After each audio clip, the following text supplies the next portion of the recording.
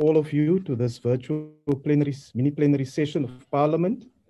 There will now be an opportunity for silent prayer or meditation.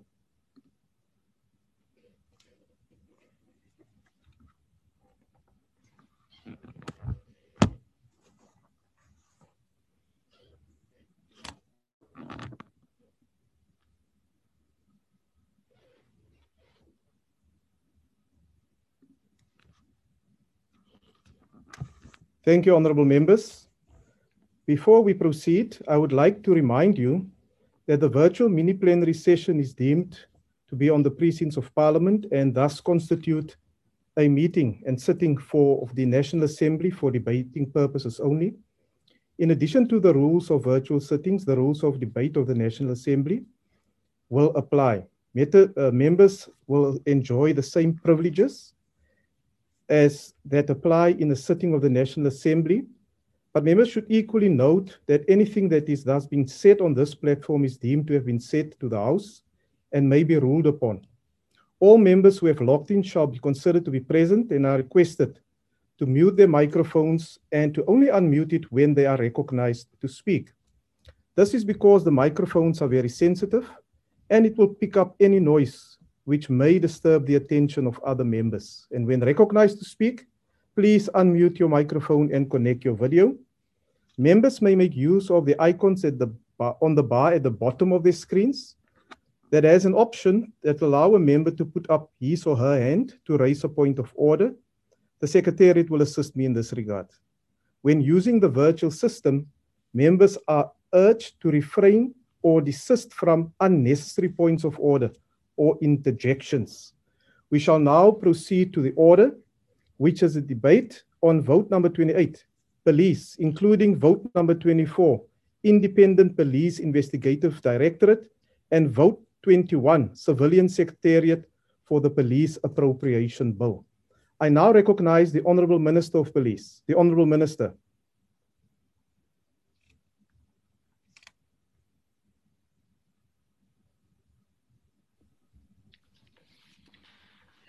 Thank you very much, Honourable Chair, Honourable Ministers present, Deputy Ministers, Chairperson of the Portfolio Committee, and all members of the Portfolio Committee, Honourable MECs, Honourable Members of Parliament, heads of entities, ladies and gentlemen. Sanbonani, Dumelang, Molweni, Abshin. Receive my safety and security greetings this afternoon on behalf of all the brave men and women in blue, and most importantly, on behalf of the solid workforce of all the employees serving in the entities under the Ministry of Police. Honourable members, if I was in uniform, I was going to symbolically salute all of them for the selfless service they've rendered in honor of our Constitution with utmost patriotism and courage. Chairperson, allow me to quote from the wise words of one of our greatest statesmen, Nelson Mandela.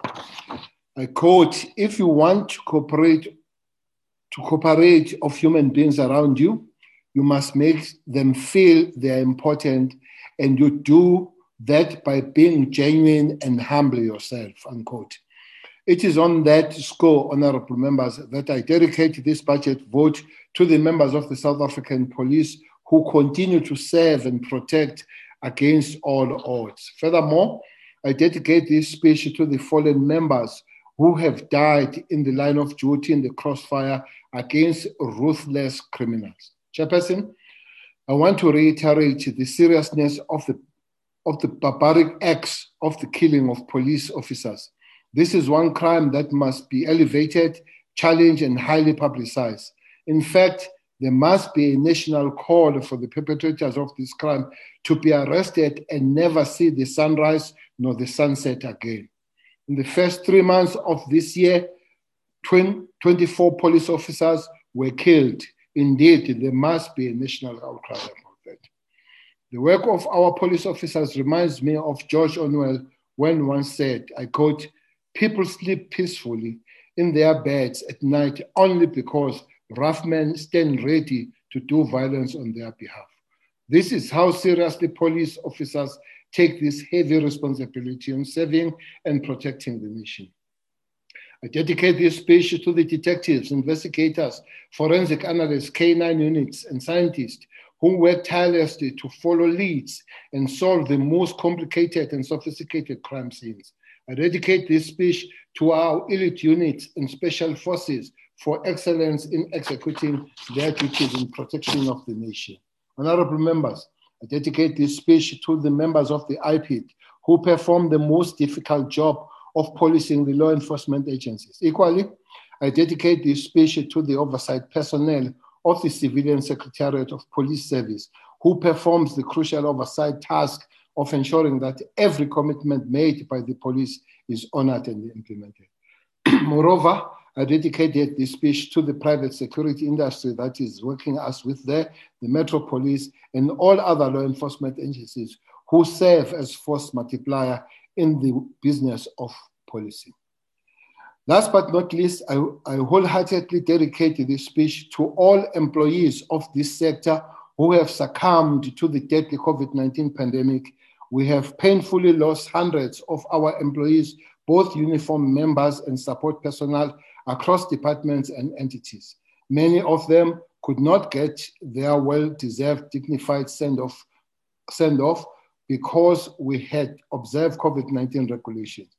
Policing under COVID-19 pandemic has left the sector with numerous lessons and unmatched level of experience of policing against odds. Chairperson, I would like to call upon all the generals and the senior managements, the executives, to understand the role of leadership. Let us appreciate our members and our employees. Without them, there is no service delivery. Without them, there is no government. Hence, their morale must be our utmost priority. Stop victimizing them for no reason. Stop the workforce cruelty of purging and patronizing them. For once, stop the workforce bullying and serve in the position of power with dedication and humility. Chairperson, allow me to table the SEP's budget breakdown per program to make visible the initial budget allocation and the adjusted budget allocation thereof. Over the medium term, we endeavor to mitigate the impact of budget reduction of service delivery. The expenditure is expected to decrease at an average annual of 0.8% from 99.6 billion in 2021 to 97.1 billion in 23-24. Compensation of employees accounts for 78% of the department expenditure over the period ahead. To remain with government expenditure ceiling for compensation of employees, the department budget for this item is reduced by 35.8 billion over the medium term. Of this, 15.9 billion is in line with the decision not to implement the third year of 2018 public sector wage agreement and freezing of salary increases for the next 3 years. The remaining 19.9 billion represent Cabinet's approval baseline reduction to narrow the budget deficit and shift the composition of government spending from consumption to investment, excluding reduction of compensation of employees. Cabinet has approved further reduction of the department's baseline amounting to 3.4 billion over the medium term. These reductions will mainly be effected on non-core goods and service items. The department's spending focus for the year, which is mainly on goods and services as well as capital investment over the medium term, includes the following. Reduction in the compensation of employee budget baseline requires reprioritization of SEP's resources as well as investment in technology. The department will sustain the forensic service baseline allocated as increase in 2021.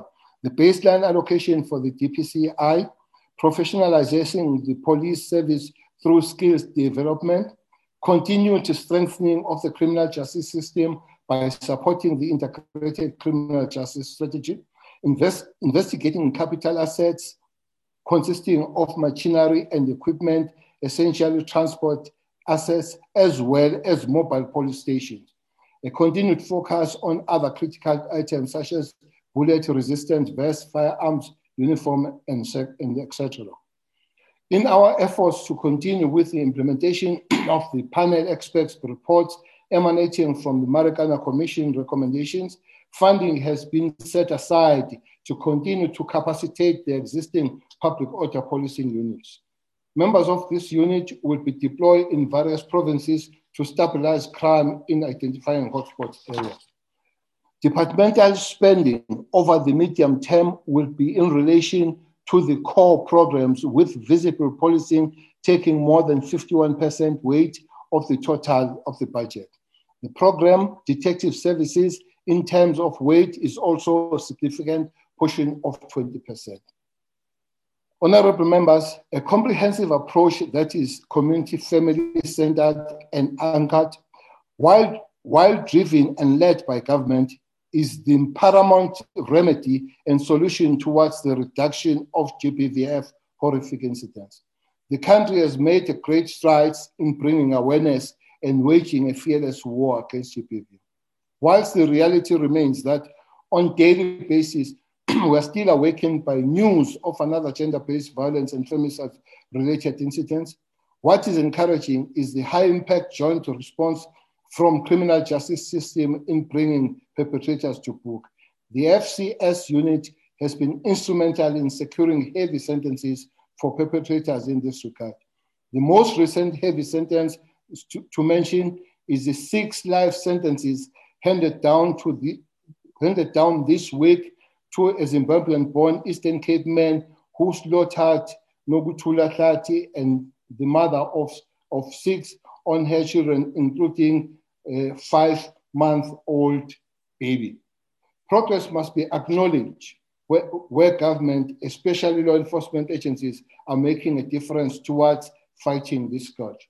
There's been significant arrests made that involves pastors in places of worship, supervisors in the workplace, teachers in schools, family members, spouses, boyfriends, and husbands. This must be applauded and highly publicized in order to reduce number of reported cases going forward. The latest crime statistics revealed Lusikisiki in the Eastern Cape, followed by Inanda in KwaZulu-Natal and Tohoyandou in Limpopo as the rape hotspots. While the overall sexual offenses have decreased by 3.9% in the last quarter of the financial year, the truth of the matter is that one rape is one too many, and we are calling upon all provincial commissioners to take lead in all operations aimed at addressing sexual offenses and related crimes. The department has allocated over 1.2 billion rand on baseline activities related to fighting GBV, both proactive and reactive responses to these crimes and the resources of FCS units. 1.1 billion on the FCS units, human and other resources that includes operational expenses. 30 million on youth, children, and vulnerable groups, including awareness campaigns. An additional amount of 100 million was allocated to provinces for prioritization of gender-based violence response and strengthening the FCS unit. The amount was allocated as follows: Western Cape, 13.3 million, Northern Cape, 5.6 million, Free State, 7.9 million, Eastern Cape, 14.3 million, KwaZulu-Natal, 17 million, Mpumalanga, 7.9 million, Limpopo, 8.4 million, Gauteng, 17 million, Northwest, 7 million. In response to us, capacitated the SEPS members to deal with GBV, 1,763 members across all provinces were trained on GBV-related causes during 2020-2021 financial year. Honorable members, last week we had a robust debate in the National Assembly discussing an emotional but imperative subject of the massive DNA backlogs in the forensic science laboratories. We are equally concerned about the negative impact this has on the court processes involving crimes against women and children and GBVH-related cases. Poor contract management, corruption, and lack of leadership in the FCL environment have put the whole country under siege on such an important service delivery. It is on that score that I have called for immediate national intervention and equally for drastic consequences management in this regard. I have engaged the National Commissioner and his generals on this matter. To this end, a new divisional commissioner has been appointed in this environment. Furthermore, in addressing the issues of capacity, a total of 127 scientists have been promoted to critical posts with the FCL, and additional 150 posts of forensic analysts at warrant officer level have been advertised externally, and the new incumbents will commence on duty by the 1st of July 2021. Chairperson, the intervention measures are critical and will be prioritized. To us, the plight of the crisis goes beyond the figures of the massive backlog that is reported, but we go further and put ourselves in the shoes of ordinary South Africans who are solely relying on DNA outcomes to find closure to the rape, murder, and other heinous crimes suffered by their loved ones. To this end, the police will work tirelessly to address this challenge and bring the FCL environment back to full functionality within the period of 18 months. The following steps have been taken to reduce the specified backlog in cases related to gender-based violence. All forensic analysts underwent medical surveillance and vaccination as required. Engagement with labor was initiated to review the basic conditions of employment. The bid for procurement of manual and semi-automated DNA processing system for the Eastern Cape was finalized and the contract was awarded. The bid to award all outstanding contracts, especially for consumables that are critical in addressing the DNA backlog, is in process. A total of 15 contracts have been awarded according to the project plan. Optimal utilization of the track and trace system, which was implemented on the 6th April 2021, more than 42 exhibits have been registered on the new system. Chairperson, the past 3 years in a row, I have dedicated the budget vote to the GBVH and F and crimes against women and children. This demonstrates the commitment in the steps of ensuring the GBV remains a priority crime. GBVF will continue to be a focus area with an additional emphasis on the capacitating of the FCS units. The Gender-Based Violence and Sexual Offences Action Plan includes the resourcing of the units at national and provincial level. As part of this oversight reach, the Civilian Secretariat of the Police Service regularly monitors and evaluates the implementation of GBV-related policies and legislation by the SERPs. The dedicated GBVH desk is steadily becoming the reality in the top 30 sexual assault station.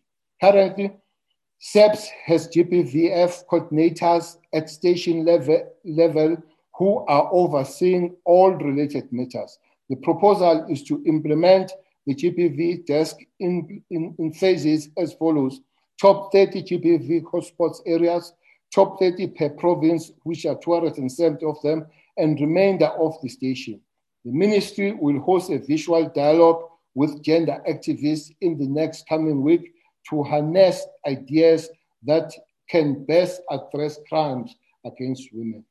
Honorable members, let me reiterate that improving the efficiency and effectiveness of forensic laboratories is top on our agenda. In the past week, I have visited the laboratories in Cape Town and in Pretoria. Last year, I visited laboratory in KZN. One outstanding is Eastern Cape one.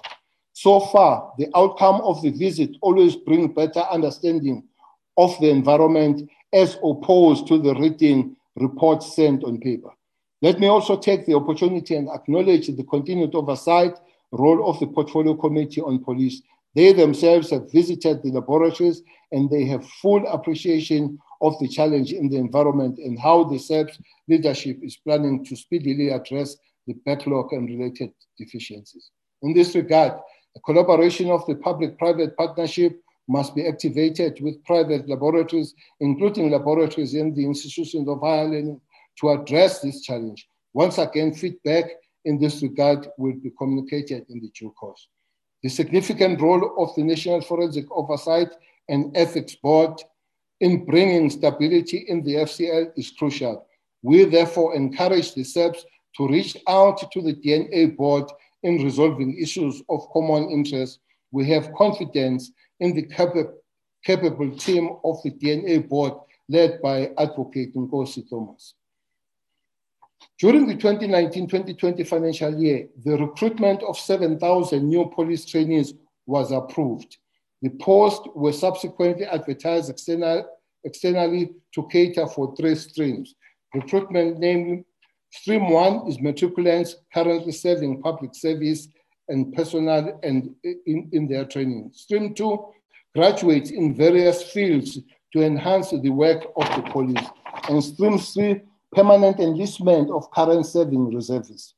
The recruitment processes were at an advanced stage, but unfortunately, as a result of the COVID-19 pandemic, the intake had to be suspended due to the restriction imposed, which led to the suspension of all training interventions.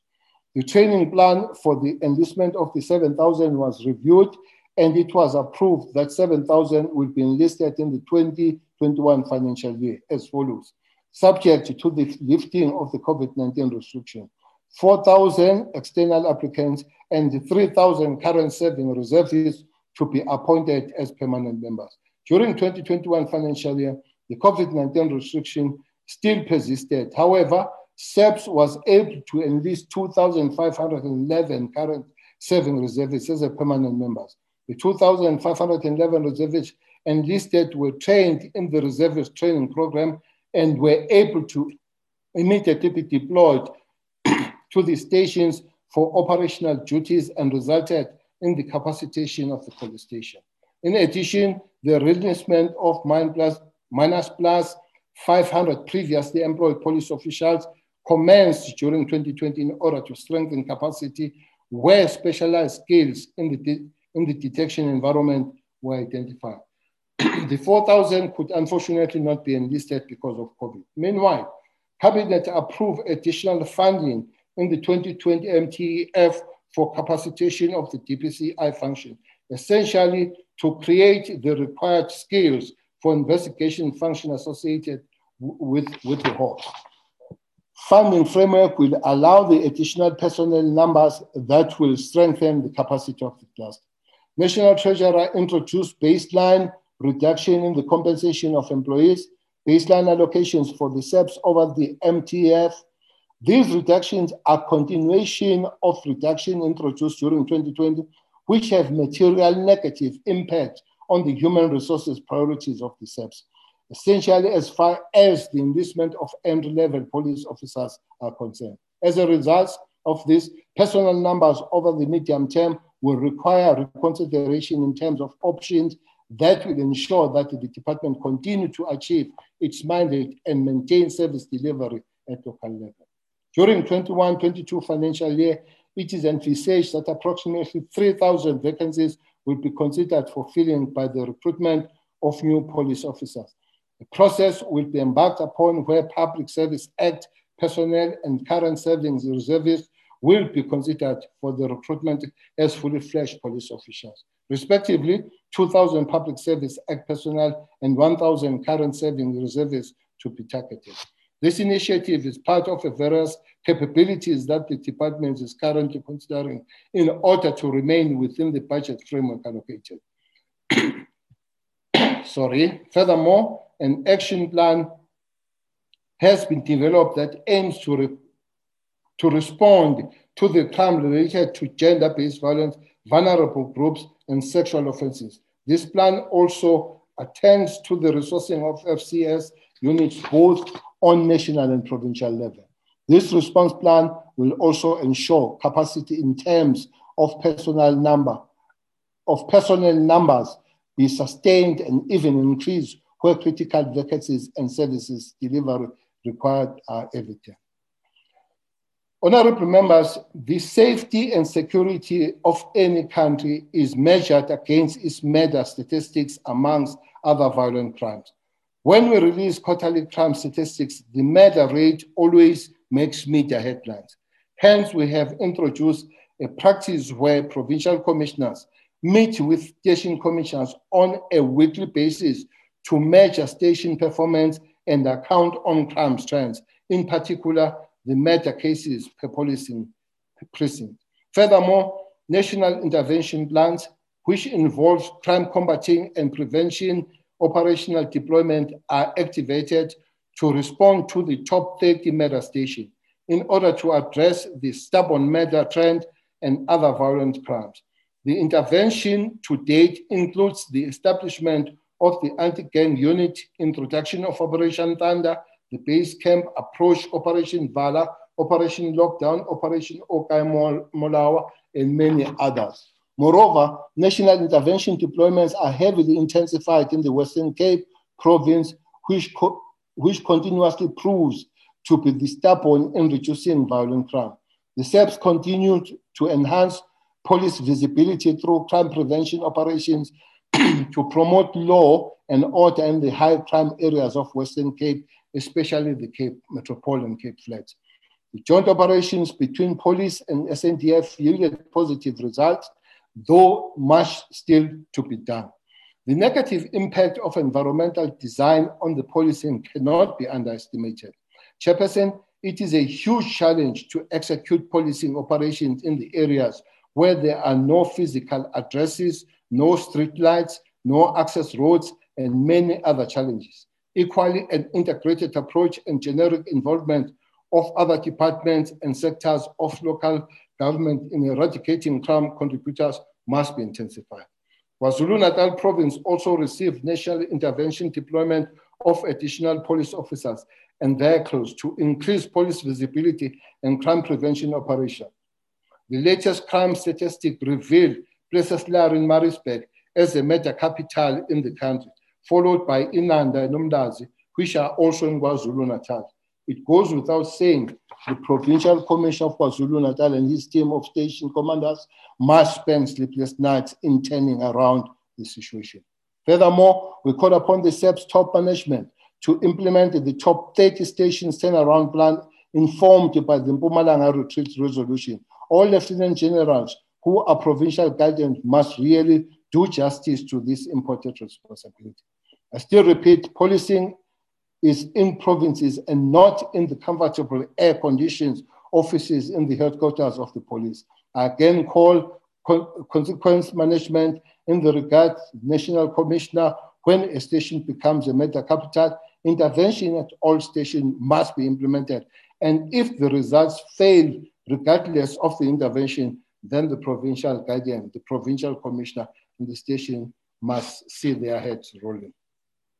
Provinces with the highest incidence of reported crime have been prioritized in terms of the allocation of baseline budget.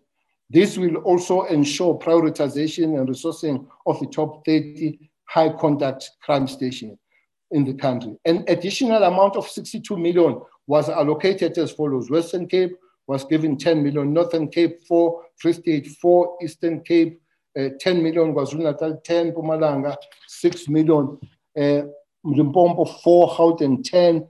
This is an extra on the baseline that they must also capacitate themselves. The overarching framework... Honourable Minister, your time is now expired. Thank you, Chair. Thank you, Honourable Minister. The next speaker is the Honourable Jumat Peterson.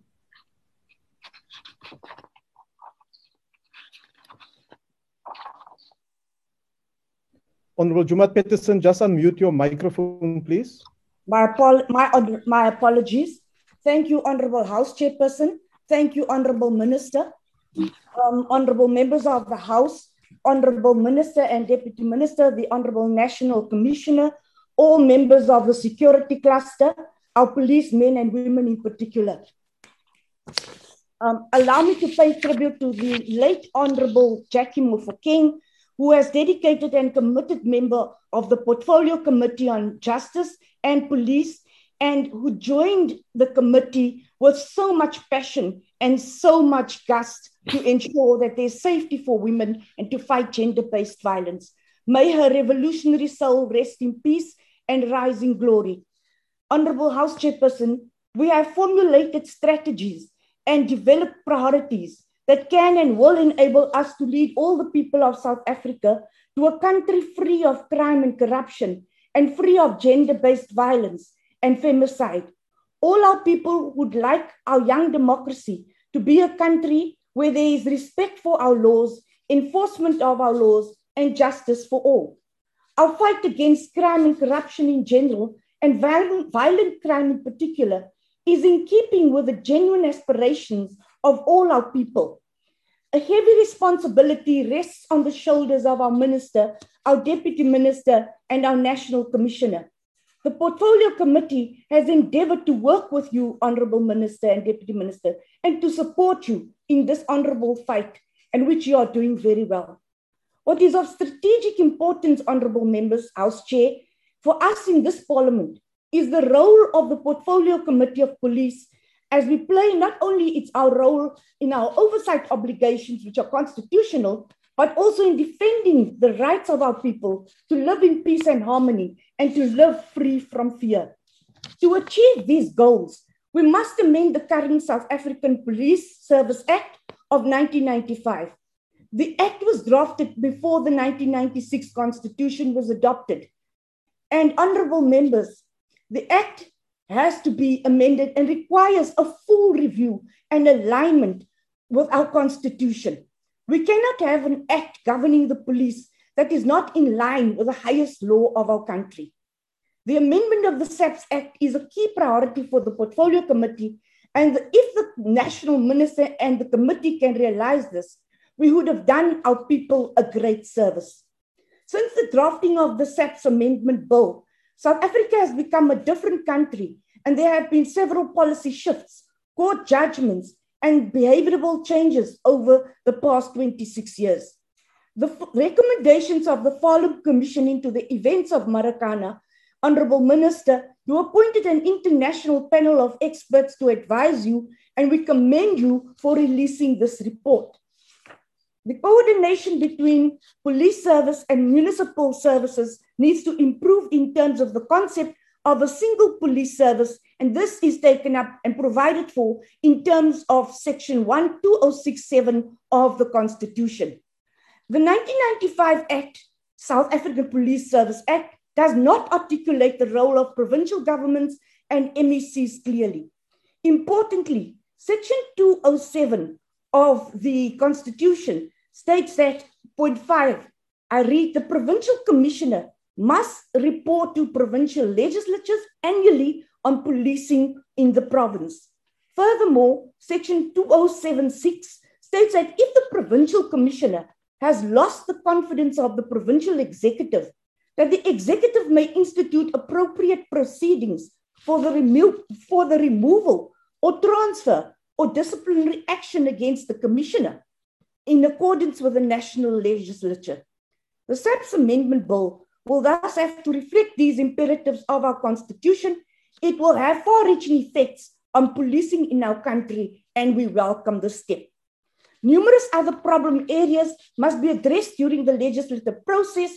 One of the key tasks is the adherence by police members to the provisions relating to gender-based violence and femicide. We will consider legislating more stringent measures that deal decisively with police officers that are found guilty of turning away a survivor of gender-based violence. This practice must end now. The professionalization of the service will also enjoy significant attention during the review process. The SAPS Amendment Bill has already been published, and we urge honorable members and members of the public to participate in this debate. The Amendment Bill will be introduced in Parliament at the end of August this year. I reiterate, if we can get this right, we will do our people a great service. We will get this right. We have no option to fail. Honorable House Chairperson, last week, Cabinet approved the publication of the Firearms Amendment Bill of 2021 for public comment. The bill proposes tighter controls and management of firearms and the establishment of a national firearms registry. The changes will assist us in reducing the number of firearms in private hands and consequently reduce incidents of violent crimes. The bill also improves the processing control and application system for firearm licenses in 2018, the Constitutional Court made it clear that gun ownership is not a fundamental human right, but it is a privilege regulated by law.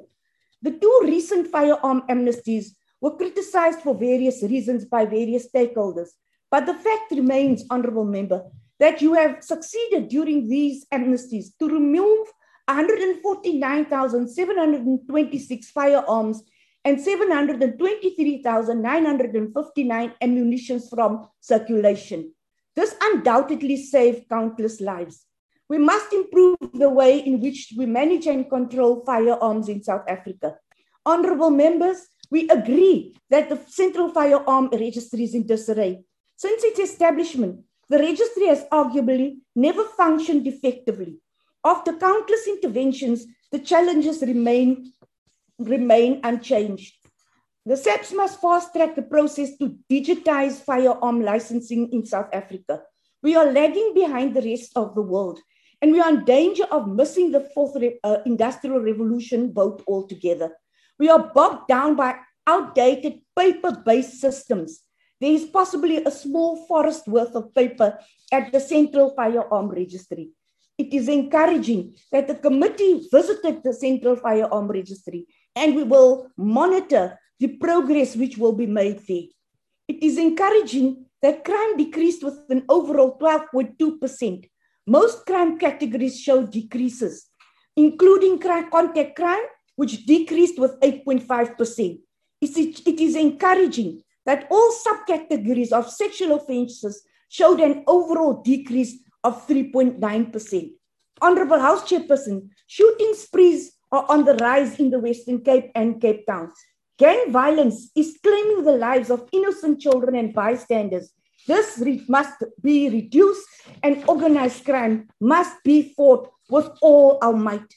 The recent shootings of protesters by public order police members has raised serious concerns about the training of police and the implementation of the panel of experts report on public order policing. The questions relating to use of ammunition and the management of crowds are addressed throughout the report. The committee should also monitor the full implementation of the National Development Plan recommendations for policing with respect to the management of crowds. Honourable House Chairperson, the full partnerships will assist between the private sector and the SAPS, as spearheaded by our President, will assist the police in addressing the backlog of DNA analysis samples and improve the efficiency of the forensic science laboratories. Professionalizing SAPS to fight crime means that police stations need to be victim-friendly and maintained by the Department of Public Works. We saw at the Central Firearm Registry how catastrophic it is when Public Works does not maintain our services. We would not be fulfilling our mandate, Honourable House Chairperson, if we were to ignore these challenges. Honourable House Chairperson, as the Portfolio Committee, we thank the Minister, the Deputy Minister, the National Commissioner and his team for their dedication and hard work. I would like to thank the staff of the committee for their hard work. The African National Congress supports Budget Vote 28. I thank you. Thank you, Honourable Member. The next speaker is the Honourable Whitfield. Thank you very much, House Chairperson.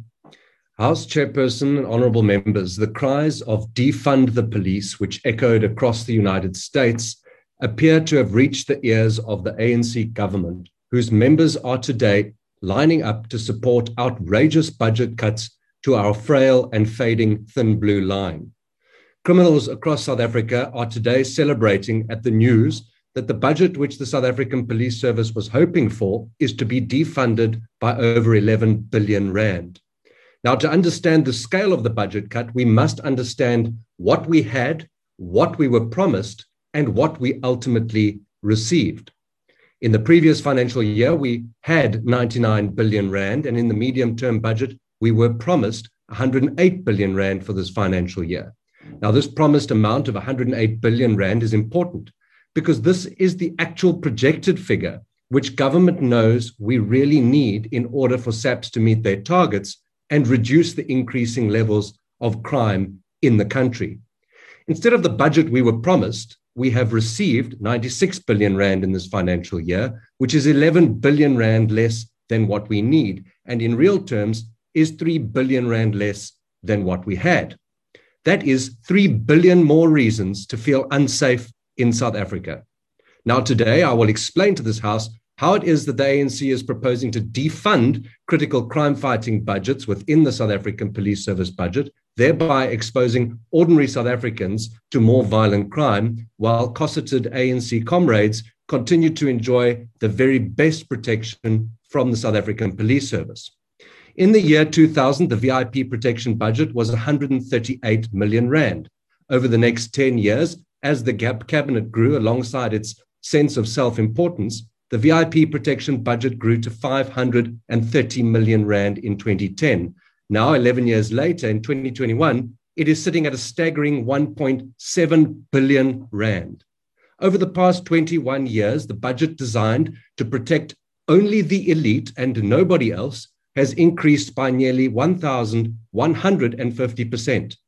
To further illustrate this perverse prioritization of the ANC government, while the overall budget of SAPS has this year decreased by 3.2%, the VIP protection budget has received yet another increase, albeit only 1.56%. While VIP protection gets an additional 26 million rand in this year's budget, it is visible policing which is the biggest loser, with its crime prevention sub-program being cut by 3.8 billion rand. In detective services, it is the crime investigations sub-program which suffers the most, with a cut of 225 million rand. So, to be clear, when cutting the SAPS budget, it was decided by the powers that be to deal the biggest blow to the two biggest crime-fighting sub-programs within the South African Police Service, being crime prevention and crime investigations. These are two of the most critical frontline services which SAPS offers, and defunding them will play right into the hands of the criminals. Together, these actual crime-fighting divisions account for a total cut of 4.1 billion rand, while the so-called VIPs like President Ramaphosa will receive a fully funded, uninterrupted service from SAPS's highly trained VIP protection unit. Once again, the ANC has prioritized VIPs over the people. It is time to defund the VIPs and take power to the people by supporting community policing and reinforcing our frontline officers in our communities. The recent crime statistics reveal that rural communities continue to bear the brunt of poor police visibility in their areas. Farm murders and farm attacks increased during the last quarter, while two of the most rural provinces, being KwaZulu-Natal and the Eastern Cape, saw the largest spikes in violent crime, thereby exposing the complete failure of SAPS's rural safety plan. There has been an increase in murder by 8.4% to almost 5,000 murders for the first 3 months of this year, while attempted murder increased by 8.7% to over 4,500. SAPS also seems to be losing its battle against gender-based violence and femicide, with the crime stats actually showing that 58% of GBV dockets have not been finalized for more than a year. To make matters worse, against this backdrop of violent crime, thousands of law-abiding citizens are being held ransom by a dysfunctional central firearms registry, which is collapsing under the weight of an outdated system. During the oversight visit to the Central Firearm Registry by the Portfolio Committee last week, it was revealed that in the 2020-21 financial year, the CFR only received 30 million rand, and that almost half of that was spent on printing of licenses by its very own government printing works.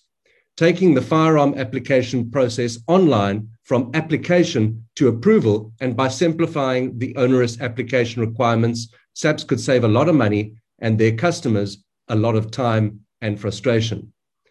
Corruption within SAPS remains alive and well, and IPID remains critically under-resourced to fulfill its mandate.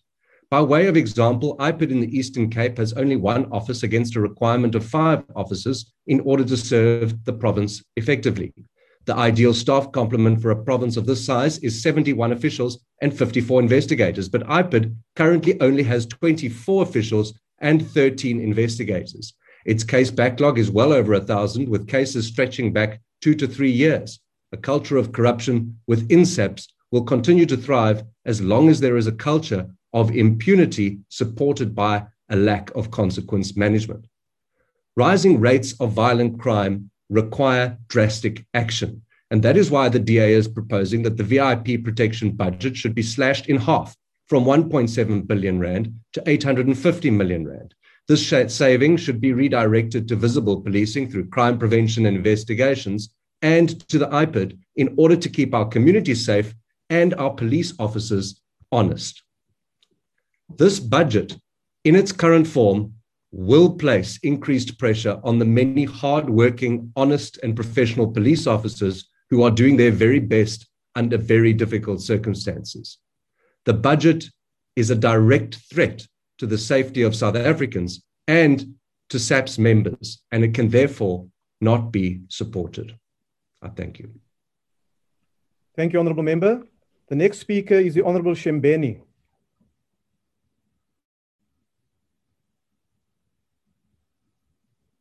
Thank you, Chairperson. Honourable Chair, South Africa has lost its fight against crime. The citizens have no one to turn to but to themselves. The South African Police Service has become an integral part of criminal network ravaging the nation. Minister Bheki knows about this. Instead of tightening measures to fight crime, he is obsessed with feeding his inflated ego and picks up unnecessary fights with the National Commissioner of the Police and others. You cannot walk peacefully with your phone on the streets of Johannesburg because there are criminals everywhere, ready to snatch your phone away. The police know this. They know the criminals, and yet they are doing nothing to deal with the crime. In the streets of Cape Town, a parallel state is on the rise. Informal trades, small businesses, property owners in Khayelitsha, Nyanga, Delft, and other townships are required to pay protection fees to criminal rackets who have taken over the running of the townships. The police know this. They are in many instances part and parcel of these criminal gangs terrorizing our people. The recent death of the 13 young people in one weekend in Khayelitsha is as a result of these fights amongst criminals for the control of the protection fee industry. It will surprise no one in Khayelitsha when the police mess up with this case and eventually release all those who have been arrested for these matters. Our people have become accustomed to living with their tormentors, rapists, and murderers. The so-called anti-gang unit meant to be fighting gangs in Cape Town has become such an important resource for the criminal underworld. These people who are supposed to be fighting crime are actually enabling criminal activity. It is for this reason the honest members of the South African Police Service are being killed. Minister, you have no idea what needs to be done to deal with the hardening of criminal behavior in Cape Town. It is a fight that we have long lost, and our people have to live with the terror of crime every day. You have also lost the fight against the scourge of gender-based violence. Your own statistics indicate that there were over 9,000 cases of rape between January and March this year. These are only reported cases. There are thousands more that did not get reported because many women have no confidence in the South African police. Even those that got reported, only a few will lead to a successful prosecution because of the shoddy investigative work done by the police. By your own admission, your DNA laboratories are a mess, leading to thousands of cases that need DNA confirmation to be delayed and to just disappear, leaving victims with perpetual scars. You are all a bug with no bite, Mr. Kele. Just recently, the committee went to an oversight visit at the Central Firearms Registry, What found there was a disaster of a monumental proportions. The building is a disaster waiting to happen. There are files on the floor everywhere. The corruption on the issuing of firearm licenses is very high. Added to this, as demonstrated by Prinslo's case, it is the police themselves who fuel violent crimes in this country by selling of firearms and ammunition to criminals. We have not dealt with this practice at the SAPS.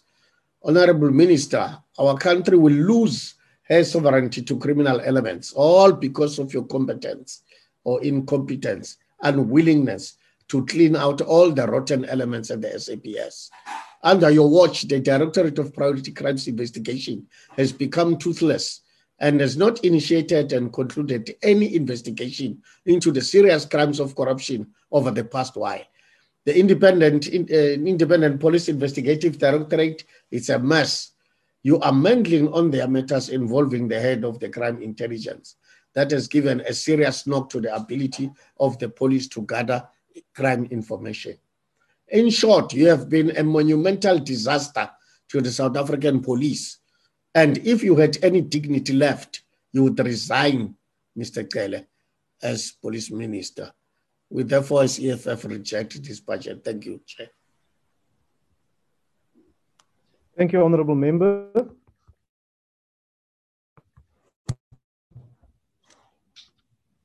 The next speaker is the Honourable Majosi. Thank you, Honourable Chairperson. Can I be allowed that I don't open my video because we are experiencing load shedding and I'm trying to at least save the connection that I have. The pandemic has actuated the role of the SAPS in ensuring that government policy aimed at securing and protecting the people of this country is implemented. The IFP remains concerned by the thinly stretched budget allocation for this critical agency beyond the pandemic. The IFP welcomes the more frequent reporting on crime statistics in the country. Despite the worrying trends that were announced by the police minister last week, the country's murder rate continues to climb despite the lockdown regulations, with murderers increasing exponentially across the nation. The IFP urges the SAPS to investigate and take appropriate action in the Eastern Cape and KwaZulu-Natal, where the dramatic rise in killing has been recorded. Addressing the murder rate in general requires a more effective approach from all agents in our justice system. Regarding this, the IFP believes that improved collaboration between all crucial actors will mitigate violent crimes, including gender-based violence and femicide, and work on restoring public trust in our police services. The IFP notes with concern the continued leadership issues that are affecting the department's ability to effectively fulfill its mandate. There is a desperate need for corrupt officials at all levels to be visibly held accountable and removed from positions of influence. This is another factor in the public's distrust in the police. The IFP wishes to express its disappointment at the state of the Forensic Science Laboratory, which remains a source of discontent among victims of crime. The Forensic Science Laboratory is unable to efficiently deal with its backlogs, resulting in delayed justice for far too many victims of violence and other crimes. Further, this backlog is testament to the poor resourcing of the SAPS and the agencies that support its work, all to the detriment of the South African people. The appointment of the executive director has provided IPID with an opportunity to regain lost ground and set the department right. That being said, the IFP supports the request for a report into why the process of appointment took almost 2 years, particularly for such a crucial leadership role. The inadequate resources of the IPID is a serious concern that has been raised by Parliament over the years. This poor resourcing has hampered the effectiveness of IPID and has led to a significant reduction in its geographic footprint and numerous satellite offices across South Africa being forced to close. This means there are less boots on the ground to hold SAPS officials accountable, and more unethical and unprincipled misconduct of these officers. Like in one of the communities of White City, a member was her phone was taken away from her by one of the police officers from Moroka Police Station. That is unacceptable. Officers will operate with impunity in the face of misconduct. IPID cannot be allowed to fail due to lack of resources. The IFP urges SAPS to use all its available resources to ensure that crime rates decrease, that IPID can fulfill its mandate, and so that the public can know that SAPS is capable of meeting its constitutional mandate to guarantee the safety and security of all who live in this country. The IFP supports the budget. Thank you, Chair.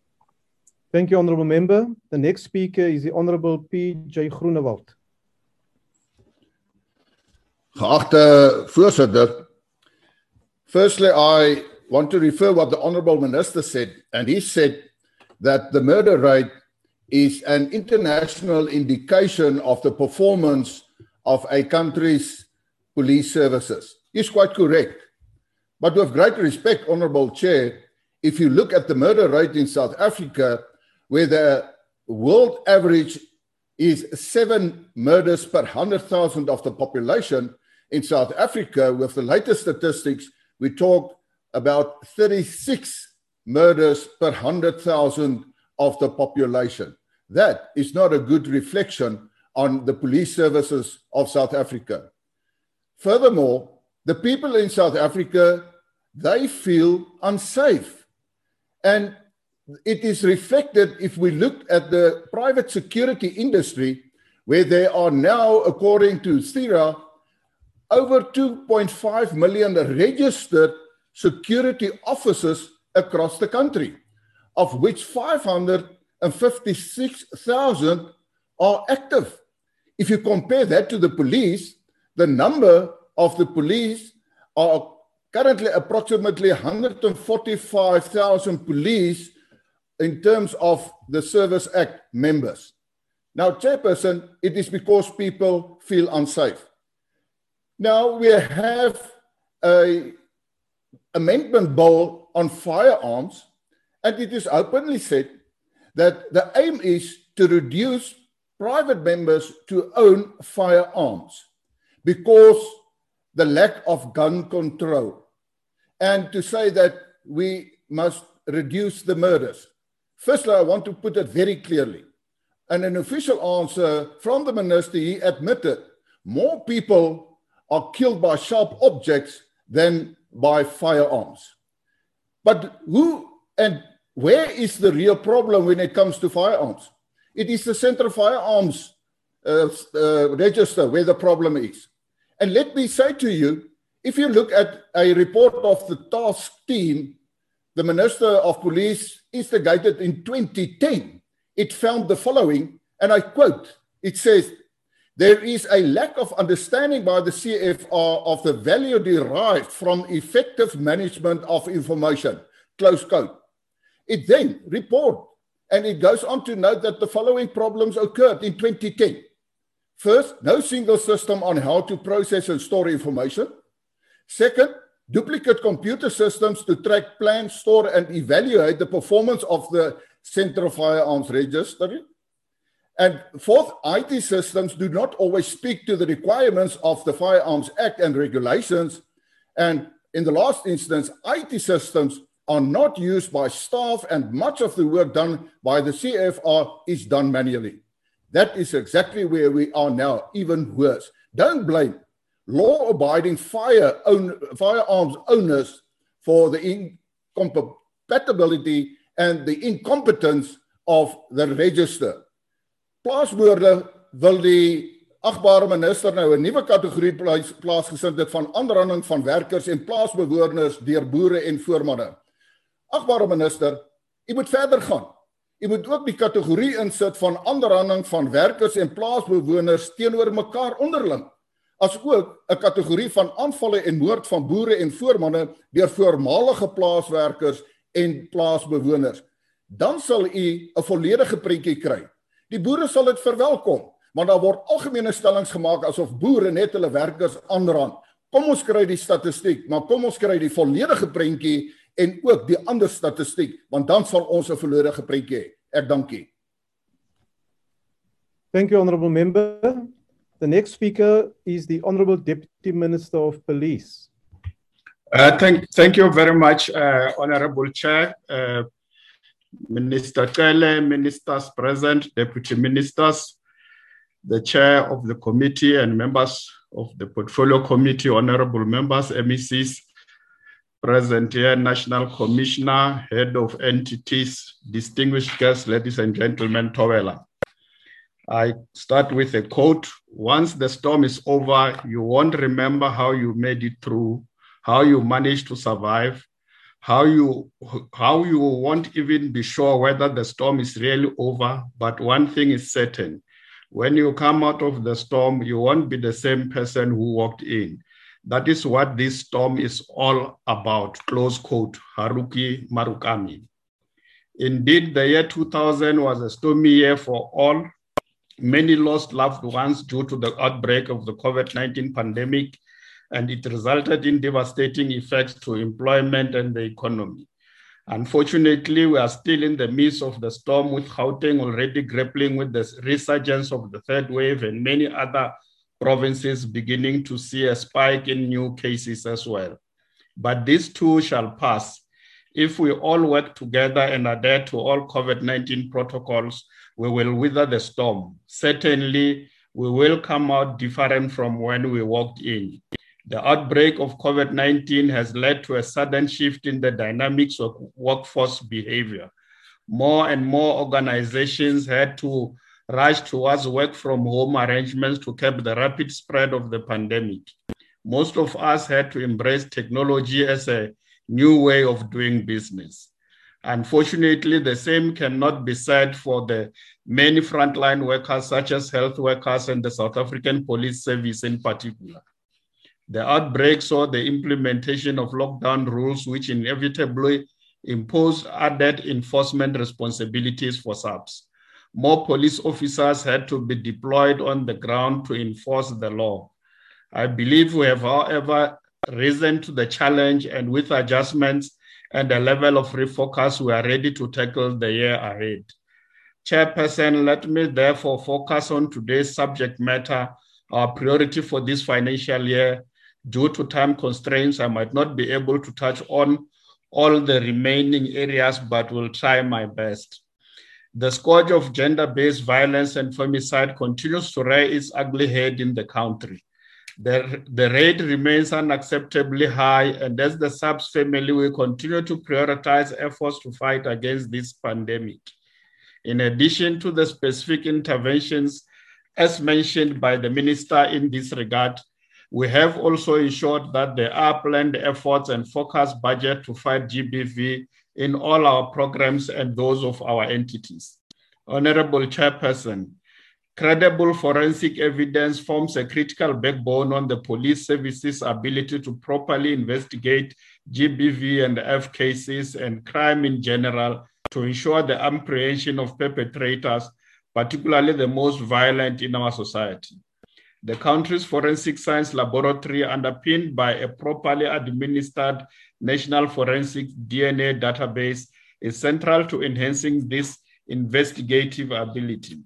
However, due to a range of systemic challenges related to ineffective demand planning, coupled with poorly coordinated procurement processes, our forensic laboratories currently carry DNA casework backlog of about 109% of DNA and 87.8% for GBV and F cases respectively. The low sample processing rate goes to the head of the challenge faced by the FSL, and that challenge translates to victims of crime continue to be denied justice. This situation cannot be allowed to continue unabated. It is for this reason that the operational focus of the division over the short to medium term is to restore stability and to effectiveness of the FSL. The ultimate goal of these measures is to progressively eradicate the backlog. The recently developed turnaround plan of the division is a step in the right direction. There are also regular meetings under the stewardships of Deputy Minister Jeffries and myself, aimed at ensuring the prioritization and finalization of the backlog cases. As part of the system's re-engineering process, the newly developed exhibit tracking system has gone live. This replaces the manual process recently utilized, allowing for better tracking and management of the exhibit. System and processing enhancement must, however, be supported by a clearly defined regulatory space. It is for this reason that the DNA regulations of 2015 were amended to allow for the establishment of dedicated forensic investigative units at provincial level. These units are tasked with following up on investigative leads reported by the laboratory. Organizational development is currently finalizing this process. The recent appointment of a new National Forensic Oversight and Ethics Board chaired by Advocate Lindinkosi Thomas will provide added expertise, expert advice, and oversight over the implementation of the turnaround plan. The finalization of the head of the division, Lieutenant General Sintumulo, will also contribute towards ensuring that there is, at leadership level, there is certainty in this space. Honorable members, during 2021 financial year, 2021 financial year, SAPS piloted the National Safer Cities project in identified cities to see law enforcement agencies integrating and maximizing on technology to fight crime more effectively. This project focuses far beyond the inner city and suburbs of the cities, but stretches to the townships and rural communities through the rural safety strategy, the traditional crime prevention program with the introduction of community-based mounted police, as well as the Royal Reserve Police. The identified cities for the pilot phase of the project are Durban, Gaborone, Cape Town, Johannesburg, Tshwane, Rustenburg, Bloemfontein, Kimberley, Witbank, and Polokwane. The pilot project in Durban saw 52 million from SAPS and 36 million from the city's budget being ring-fenced for the implementation thereof. The finance work stream was established to compile and manage integrated budget by officials from the municipality, Metro, Sanral, MEC's and office and tourism. During this financial year, the pilot cities will be assessed in terms of the project deliverables. The new cities will be identified for initiative during the 2021-2022 spending priorities by SAPS. As part of our efforts to closely and effectively work with communities in fighting crime in our communities, the Community in Blue directives and reporting template were developed for the implementation in all our provinces. Over 8,000 patrollers were recruited nationally. The goal is to intensify efforts to improve community policing, focusing on the mobilization of the Community in Blue initiatives in order to improve visibility, particularly in high crime areas. With regard to the establishment of the Detective Academy, last year we announced our intention to establish an academy in order to enhance and improve the quality of our detection services. A benchmarking exercise was embarked on, but progress in this regard was stalled by the advent of the COVID-19 pandemic. However, the project is still underway with significant progress being made. To this effect, we are improving the infrastructure at our Hammanskraal Police College to care for the Detective Academy and are currently improving the training manual and the initial phase of the project. We are also working with the Department of Higher Education, Science and Innovation in the mandatory process of the establishment of the SAPS Detective University. Amidst the protectorate crisis, the end of which is generally unknown, the capacity to ensure strategic certainty and continuity is paramount to the fulfillment of our objective to build safer communities. The country's ability to recover from the post-COVID-19 undoubtedly also hinges on the creation of a conducive environment for growth and development, underpinned by concerted efforts to tackle crime and corruption in particular.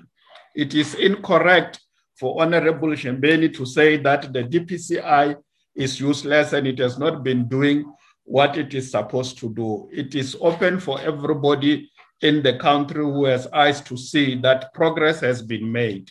The obsession about the minister is completely unfounded.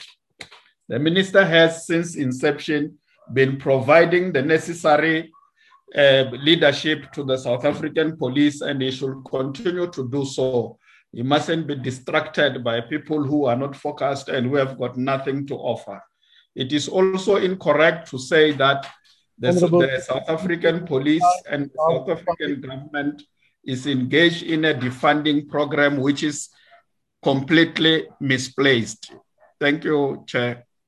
Thank you, Honorable Deputy Minister. The next speaker is the Honorable KRJ Meshu. Thank you, Chairperson. The oversight visit by the Police Portfolio Committee to the Central Firearms Register and the Forensic Science Laboratory Head Office in Pretoria was eye-opening. Members were shocked by the poor condition of the building housing the firearm register personnel. We all agreed that the police should be moved out of Veritas building as soon as possible. We do not understand why Public Works has continually renewed the lease to that building, even when the National Commissioner has requested that the police be moved from the building. The ACDP believes that the continual use of Veritas building warrants an investigation, as there is a smell of corruption in the whole deal, as somebody might be benefiting illegally.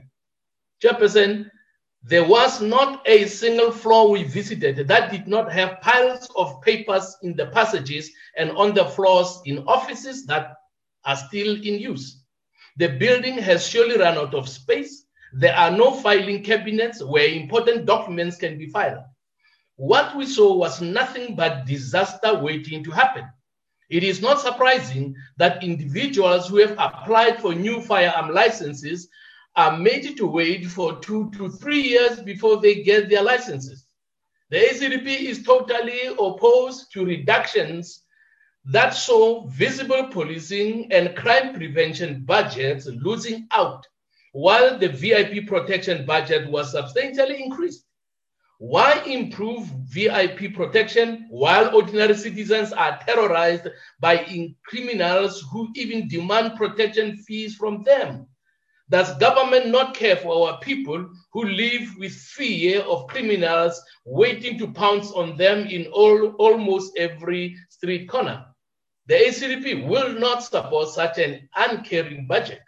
Recently, the police minister announced that the national backlog at forensic science laboratories stand at more than 208,000 cases, of which more than 60,000 have not been analyzed.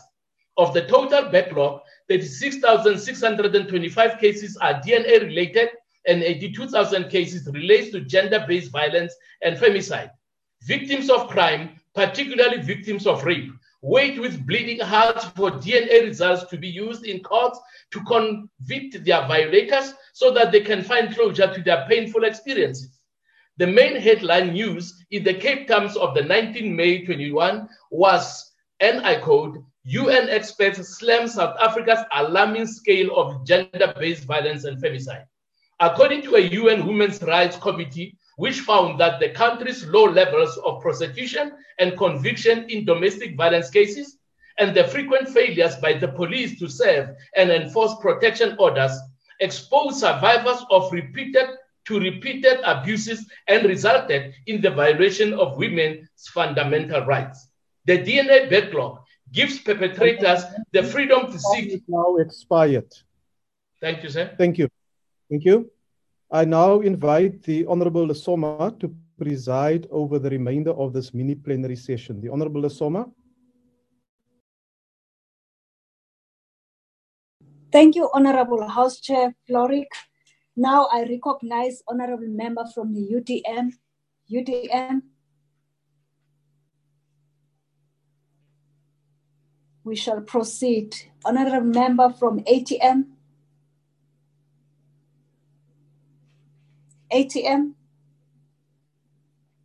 We shall proceed, honorable members. Now I recognize Honorable Moss of the ANC.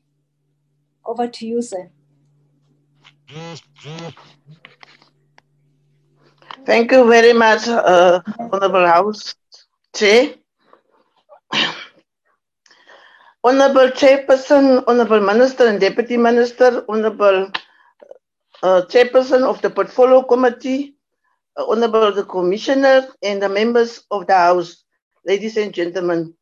South Africa has one of the highest levels of reported sexual offences, more specifically rape in the world. Sexual offences, most daunting challenges for the police and for the criminal justice historically. Domestic violence, according to South Africa law, includes physical abuse, sexual abuse, emotional abuse, verbal abuse, psychological abuse, economic abuse, intimidation, harassment, stalking, and entry into a compliance residence without consent or any other controlling of abuse behavior taking place in a domestic relationship. Sexual abuse is one of the worst in this country. Crime statistics, sexual offences 2020-21 is about 12133 count of minus 494 minus 3.9%. Rape 2021 9518 count of minus 385 minus 0.9%. Sexual assault 2020-2021 1910 count of minus 3 minus 0.2%. Attempted sexual offences 2020-2021 minus 433 minus count of minus 64 minus 12.9%. Contact sexual offences 2020-2021 minus 272 count of minus 40 minus 12.8%. Atlantis is part of my constituency in the Western Cape. House Chairperson, I want to say the incident with the House today. Atlantis, Pella, and Mamre are hotspots areas in Ward 32 and Ward 29. The perpetrators of sexual offences still continue to walk free in our communities. At Mamre, a 46-year-old rugby coach arrested on the 25th of March 2020 for raping four girls, and on the 14th of April 2020, he was released on bail with no strict bail restrictions, and the bail was worth 10,000 rand. Enough is enough. Don't look away.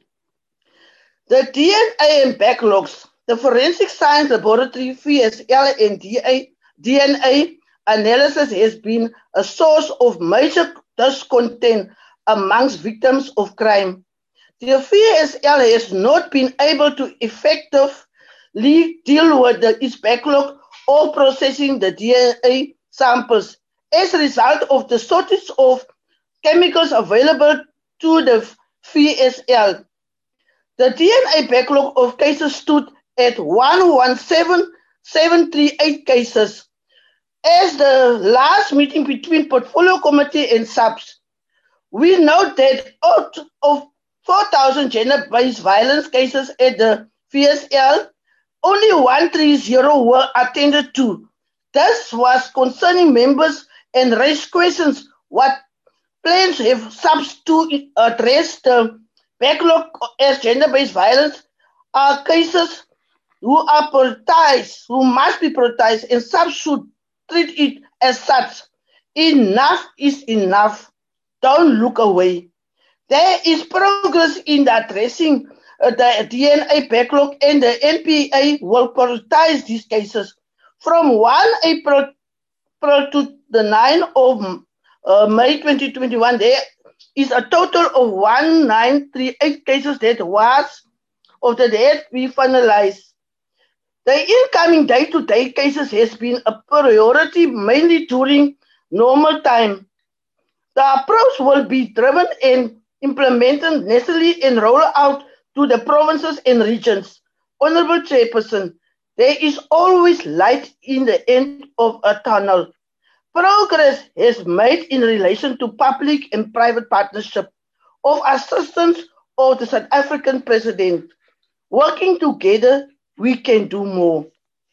The focus areas should be donations of consumables, infrastructure development, donation and upgrading of rapid DNA systems, subject to adhere to National Treasury relation and supply chain management practices. The President repeated his focus on the ending of gender-based violence as it is a key priority. The President continuously emphasized that it is the priority of government to end the gender-based violence in South Africa. He indicated that he has launched the National Strategic Plan on gender-based violence in April last year. Indeed, the government has made efforts to strengthen the criminal justice system in the fight against gender-based violence. Government also has introduced 3 key legislations in Parliament last year to effectively and intensify combating gender-based violence. The President further stated the government is making progress. He announced that the government has allocated approximately 12 billion rand to implement the various components of the NSP on gender-based violence over the 2021-22 medium term. Gender-based violence in our country in the last year has been deeply traumatizing by acts of extreme violence perpetrated by men against women. The act of violence has threatened our very foundation of our democratic society, which is our commitment to human dignity, to equality, and non-sexist society. There are 92 detected sexual offences court since 2013, and 11 will be open to improve convictions rate and provide comprehensive and appropriate support. There should be more of Thank these you, Honorable Member. Your time is up. Thanks, ma'am. Thanks, the ANC support about it. Thank you. My apology for calling you, sir, earlier on. Yeah, okay, okay. Honorable Thank members, now we shall move to good. Honorable August, over to you, sir.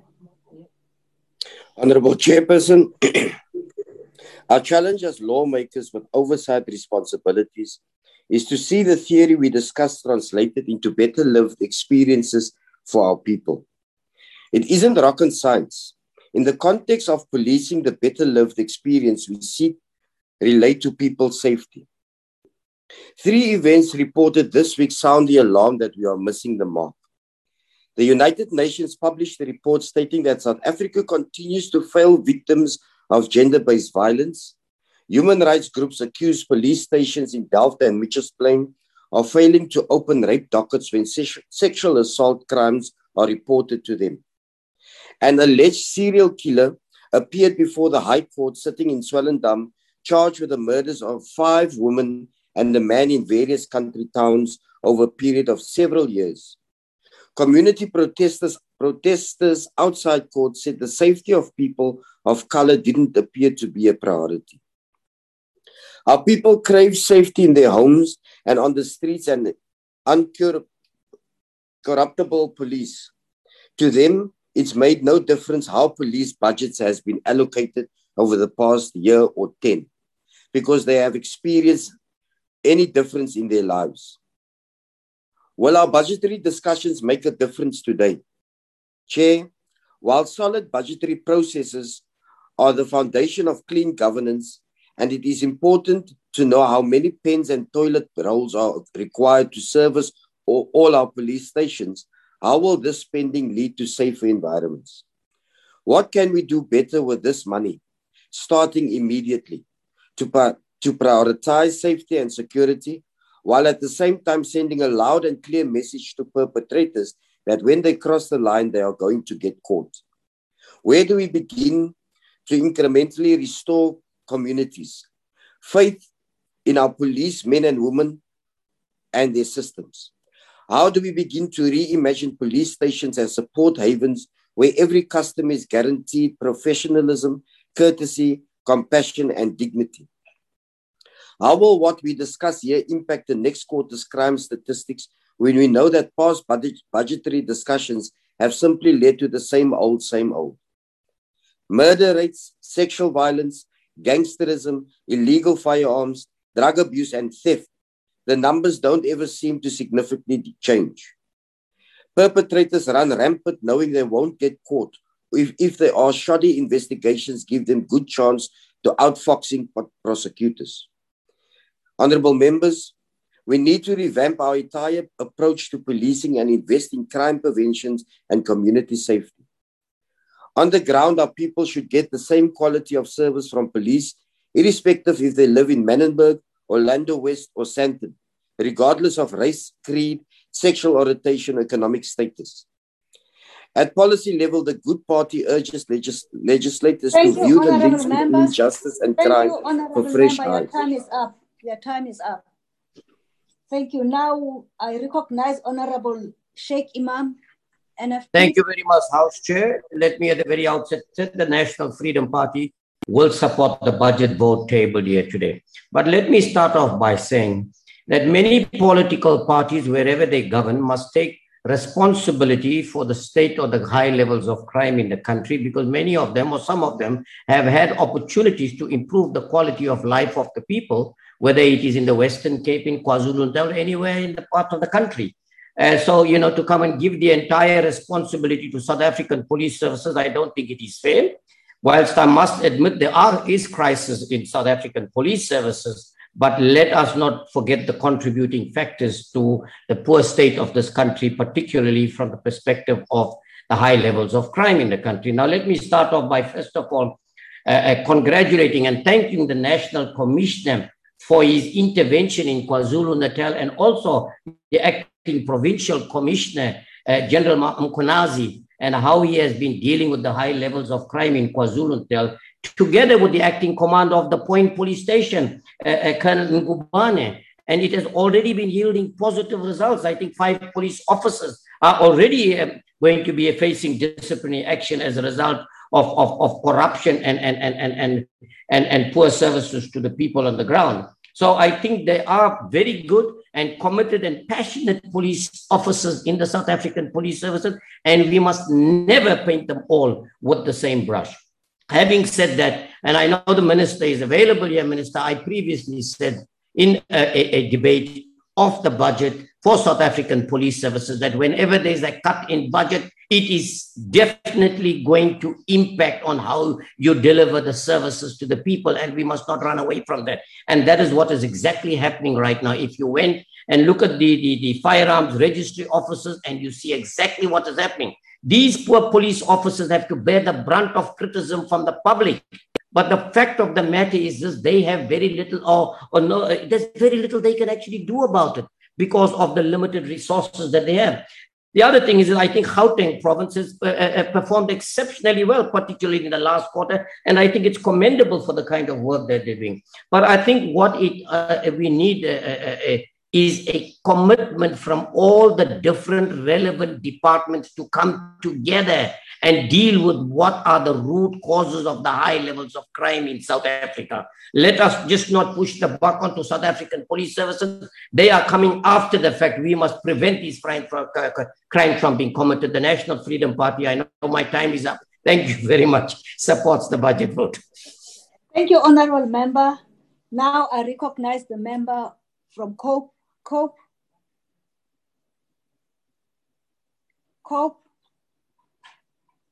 Now I recognize member from the ANC, Honorable Petrin. Honorable Petrin, ANC.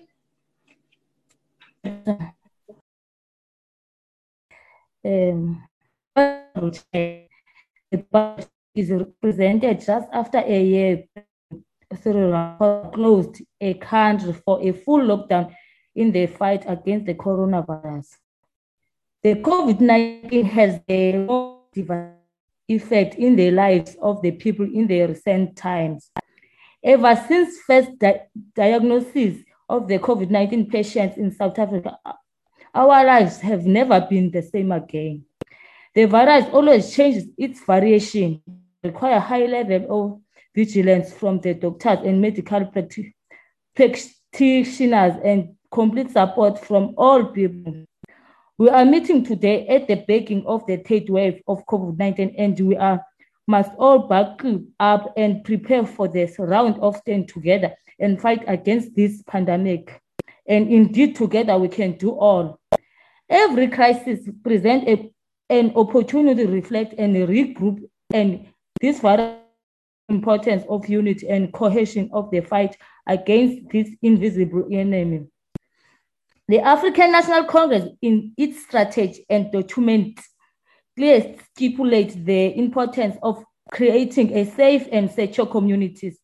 Further, this becomes one of the basic rights, and as mentioned in Chapter 2 of the South African Constitution, a safe and secure community creates safe space of economic activity to take place, and that play is significant role in the economic recovery plan of the ANC.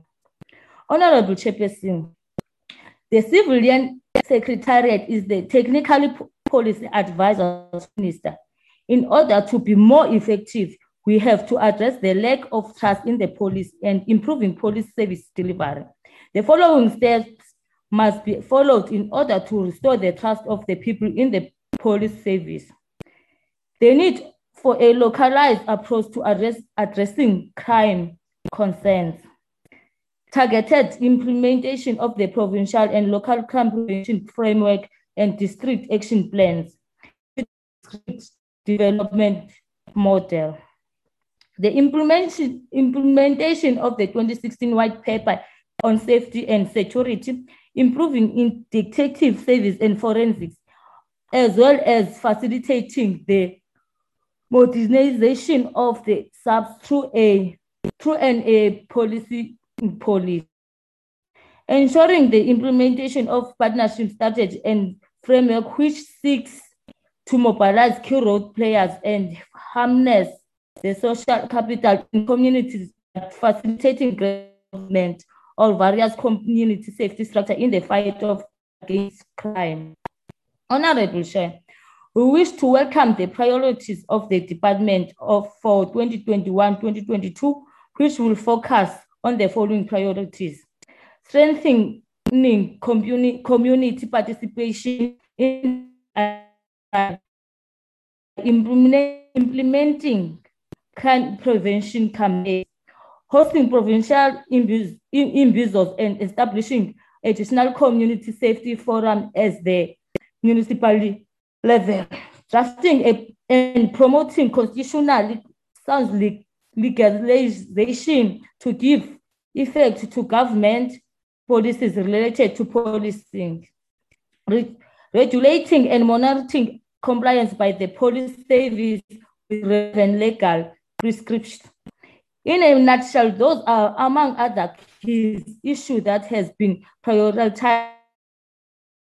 However, should to intensify the working relation between the community policy forums and the SAPS in the fight against crime. Honorable Chair, the private security industry authority is mandated to regulate the private security industry and exercise control over the practice for the occupation of security providers in the public and national interest, as well as in the interest of the private security industry itself. SIRA has responsibility to create a conducive environment to have a competent and stable security industry of different stakeholders from public, private security, and the state. All these interests must be protected.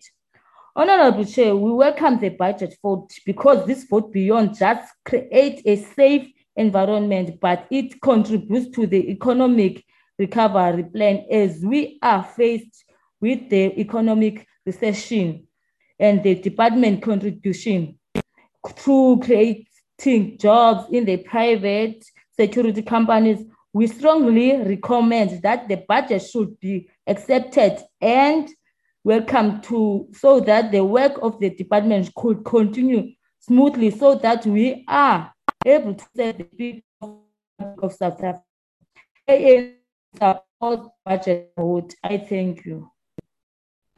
Thank you, Honorable Member. Now I recognize Member of the DA, Honorable Teleblanche.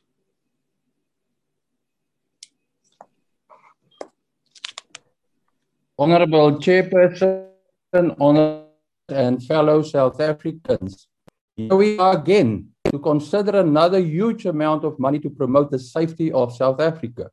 We have been here before and know the script and the annual drill. New promises made by the President in his State of the Nation address, the ministerial priorities, SAP's priorities, performance plan and targets by both IPID and the Civilian Secretariat. Impressive and very convincing paperwork, performance measurements, the whole lot. We have it all over again. The result is known. Renewed hope by our citizens that the safer country of our dreams will emerge this time. However, this optimism is short-lived. The latest crime stats beam out the reality. Nothing has changed. Voorsitter, Suid-Afrika verdien beter. Die situasie is besig om te vererger. Op Vrydag 14 Mei 2021 het minister Kelle die nuutste misdaadstatistiek bekend gemaak. Moord het vanaf 1 Januarie tot 30 Maart met 8.4 gestyg. Bykans 5000 mense is vermoord. Wat 'n slagting. Hierdie syfers sou mense oor die wêreld heen laat regop sit. Selfs in oorlog en onrus getuisterde gebiede. Maar hier word dit maar net gelaat aanvaar. Dit is mos maar net Suid-Afrika en dit is mos wat hier by ons gebeur. Dit is nie meer aanvaarbaar nie. Suid-Afrika verdien beter. Misdaad is steeds hoog. Daar is ander realiteite wat die Suid-Afrikaanse polisie verder strem om misdadigers suksesvol te vervolg en agter tralies te kry. This past weekend, the Portfolio Committee on Police paid oversight visits to both the Central Firearm Register and the Forensic Science Laboratory in Tshwane. Conditions at the Central Firearm Register are really concerning. The unit is accommodated in a dilapidated building, declared unfit for human occupation. The floors are not designed to carry the current load. The stacks of paperwork are far too heavy. The building must be vacated as a matter of urgency. The backlog is dating back as far as February 2010, when the former Minister Nathi Matetwa's appointed task team made the same findings. It worsened since and cannot be resolved in the short term. An interim solution is required to manage this mess and must urgently be pursued. It must be migrated to a computerized system. The forensic laboratory has a backlog of 103,644 DNA crime samples and 107,220 RI buccal samples. That is a total of 210,864 samples, 68,235 of them related to gender-based violence. The first phase of a new FEM system was implemented on the 6th of April 2021. Full implementation is scheduled for October 2022. An 18-month period is estimated as the best case scenario to finalize the backlog. The countdown starts from 1st July 2021. Justice for many victims of these crimes is still further delayed. My colleague Bobby Stevenson, the MPL for Safety and Security in the Eastern Cape, issued a media statement on Friday, 14th May 2021. He highlighted an alarming upward trend in farm attacks and violent crime in that province. These attacks have almost doubled from last year over the same period to this year and may cripple the agricultural sector. SAP's rural safety plan does effectively not prevent these crimes, and attention is required to stabilize this important sector across the country. The reintroduction of properly trained and equipped specialist units to protect rural communities is urgently required. This problem manifests itself across the country. The SAPS budget was also cut to fund the 10 billion South African Airways bailout. This grounded airline will most probably never fly again. What happened to our priorities? SAP's total budget allocation is 96.3 billion. Only the administrative budget grows by 1.6%, while visible policing decreased by 7.2%. Crime prevention is key and should get the lion's share of any budget. The ministry got an allocation of 62.6 million, a sizable amount compared with Home Affairs 30.5 million and Treasury's 4.4 million. Why is this budget necessary? More personnel could have been appointed. SAPS's personnel are expected to decrease from 181,344 in 2021 to 162,944 in 2023-24 due to natural attrition. This will accelerate the department's overall declining performance trend over the past 3 financial years. IPID is severely underfunded. The Marikana Commission, the Khoza judgment, and the Marikana panel underlined this concern. Its watchdog role is undermined and therefore cannot fulfill its mandate. The Civilian Secretariat is underperforming at the moment. Its role and functions must be revisited to determine the way forward. The President is urged to deal with the conflict between the Minister and the National Commissioner. They must focus on their roles and responsibilities. The department's credibility and performance are at stake. It's time to up your game, Mr. Minister. South Africa deserves better. Thank you, the Honourable DA Member. does Your not time has support these expired. budget votes. I thank you. Thank you. Now I recognize Honourable Peacock from the ANC.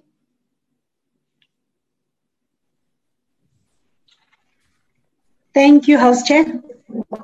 Honourable members of the House, Honourable Minister and Deputy Minister, Honourable Chair of the Portfolio Committee, Honourable National Commissioner, all members of Security Cluster, our police, men, women in particular. The South African Police was established in 1913 after the establishment of the Union of South Africa. Under the 1913 Defence Act, the South African Police played a significant role in the national defense, and with the elements of the 1958 Police Act. The relationship between the police and the military was strengthened. The police became heavily armed to suppress civil unrest and was allowed to conduct anti-surgical operations. Subsequent to that, the legislative amendment further broadened the mandate of the police far beyond conventional policing functions. The police struck fear into our people and was just another arm of apartheid government, and the police was brutal. With the advent to the democracy in 1994, the Constitution established a single national police service under the control of the National Commissioner. The then Homeland Policing agencies were amalgamated with the SAP to form the current South African Police Service to serve and protect all citizens. Sadly, the remnant of the old brutality is still seen today, and it must be addressed. Our people are becoming fearful and distrustful towards the police. We need to work on how best to improve the trust in our police. We must not allow the police to be perceived brutal. Honorable Chair, earlier this year, the Police Committee on Police had an engagement with the South African Human Rights Commission on the torture and ill treatment of persons in police custody in the Western Cape. The facts presented by the Human Rights Commission shocked us. It is profound to be told that minors are still kept in custody with adults, and that women are strip-searched as at the shelters by the private securities, and in the holding cell the holding cells are in a state of disrepair. The Human Rights Commission is inundated by complaints from victims of sexual offenses of police officers refusing to open case or rape case and other sexual offenses. This must be addressed if we are serious about combating gender-based violence and homicides or femicides in South Africa. Honorable Chair, Gauteng has managed to achieve remarkable success in the fight against crime, in conjunction with the Metro Police Department, as well as the Provincial Department of Community Safety. They developed the Growing Gauteng Together, which was the 5-year policing plan. This is an integrated plan development by the Provincial Executive Council and the operationalizing through Operation Okaimolao. This is the best practice in the crime combating initiative, and all other provinces must match all such initiatives. The effectiveness of the Growing Gauteng Together policing plan is evident from Gauteng crime stats. Between January and March 2021, contact crime decreased from 9.9% and community reported serious crime decreased from 14 to 14.6%. During this period, Gauteng had 12 police stations in the top 30 stations contributing to crime, which is an improvement from the previous financial year. Inner city crime have also decreased significantly, with that of Hillborough decreasing with 26.6% between January and March 2021. Honorable Chair, what we saw during this oversight visit the past weekend at the Veritas building in Pretoria is completely unacceptable. We cannot expect our police officers to work in such circumstances. The building had been disqualified for human occupation, yet SAPS is continuously forced to occupy that building.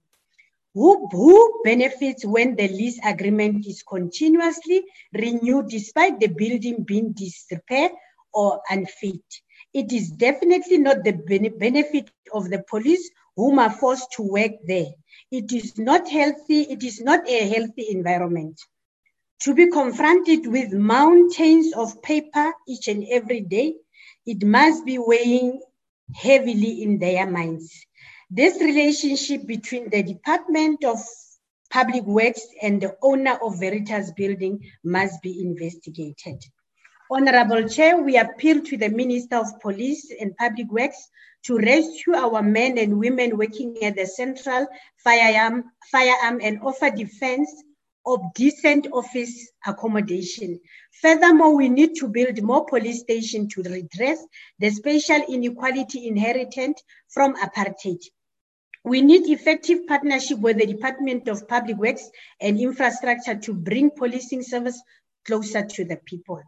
The committee recommends that the police consider the request for police station in Bethersdorp, Makapanstan, and as well as Hamokwane community, as well as other communities that are forced to work long distance to get the police service they deserve.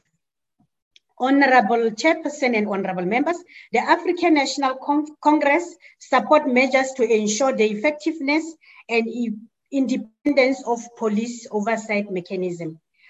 We have always noted that we want an independent IPID. One of the questions that we must pose and answer is to what extent does people have confidence in the police service? Since the appointment of Ms. Jennifer Tlatseng as the Executive Director of IPID, we have seen significant strides to strengthen the effectiveness of the Directorate. Her appointment has brought much needed much needed fresh air towards the Department of IPID.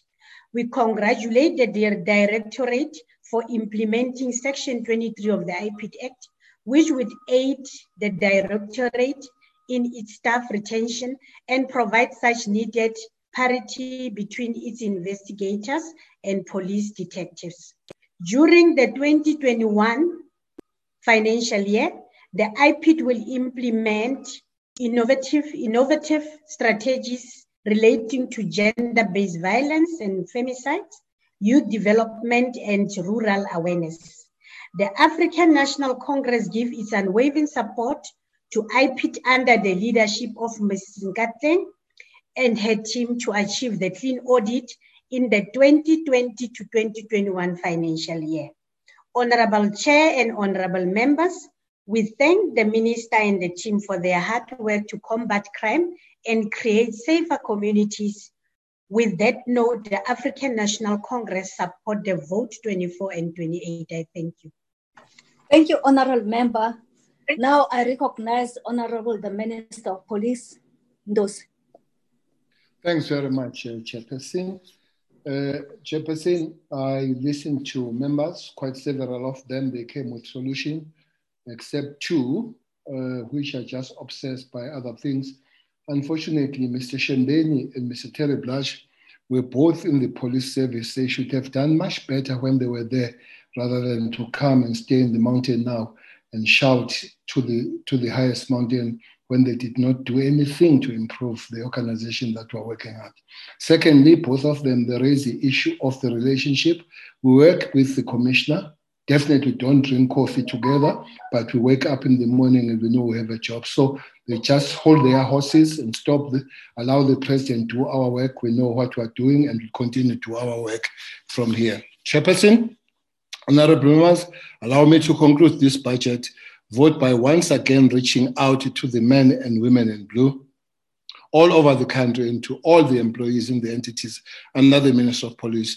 To them we say, let us continue to render the selfless service to the nation. As Dennis wisely narrates, don't dwell on what went wrong. Instead, focus on what to do next. Spend your energies on moving forward towards finding the answers. It's exactly what we're doing, Chairperson. Chairperson, I now present to you the South African Police budget, vote 28 this financial year to amount of 96.3 billion. And then we go to the IPID, vote 24, 348 billion.3, and Civilian Secretariat, 148.9. Lastly, I take this opportunity to thank the Deputy Minister of the South African Police, the Portfolio Committee, and members of the Portfolio Committee, National Commissioner of the South African Police, management, and everybody there, and the Chief of Staff, and the staff in the office, and Mr. Rapia. The executive of IPID, Dikeleti, and her team, the CEO of SIRA, Chauke, and the national head of DPCI, Godfrey Lebeya, DPCI judge, the chairperson of the DNA board, Advocate Lindiwe Nkosi Thomas, and her team, chairperson of the Firearm Appeal Board, Advocate Lungelwa Shandu, chairperson, the SIRA board, and Dr. Mafume, and finally, my family, especially my wife, who keeps me going and saves me from insanity. Thank you very much, Chair. Thank you, Honorable Minister.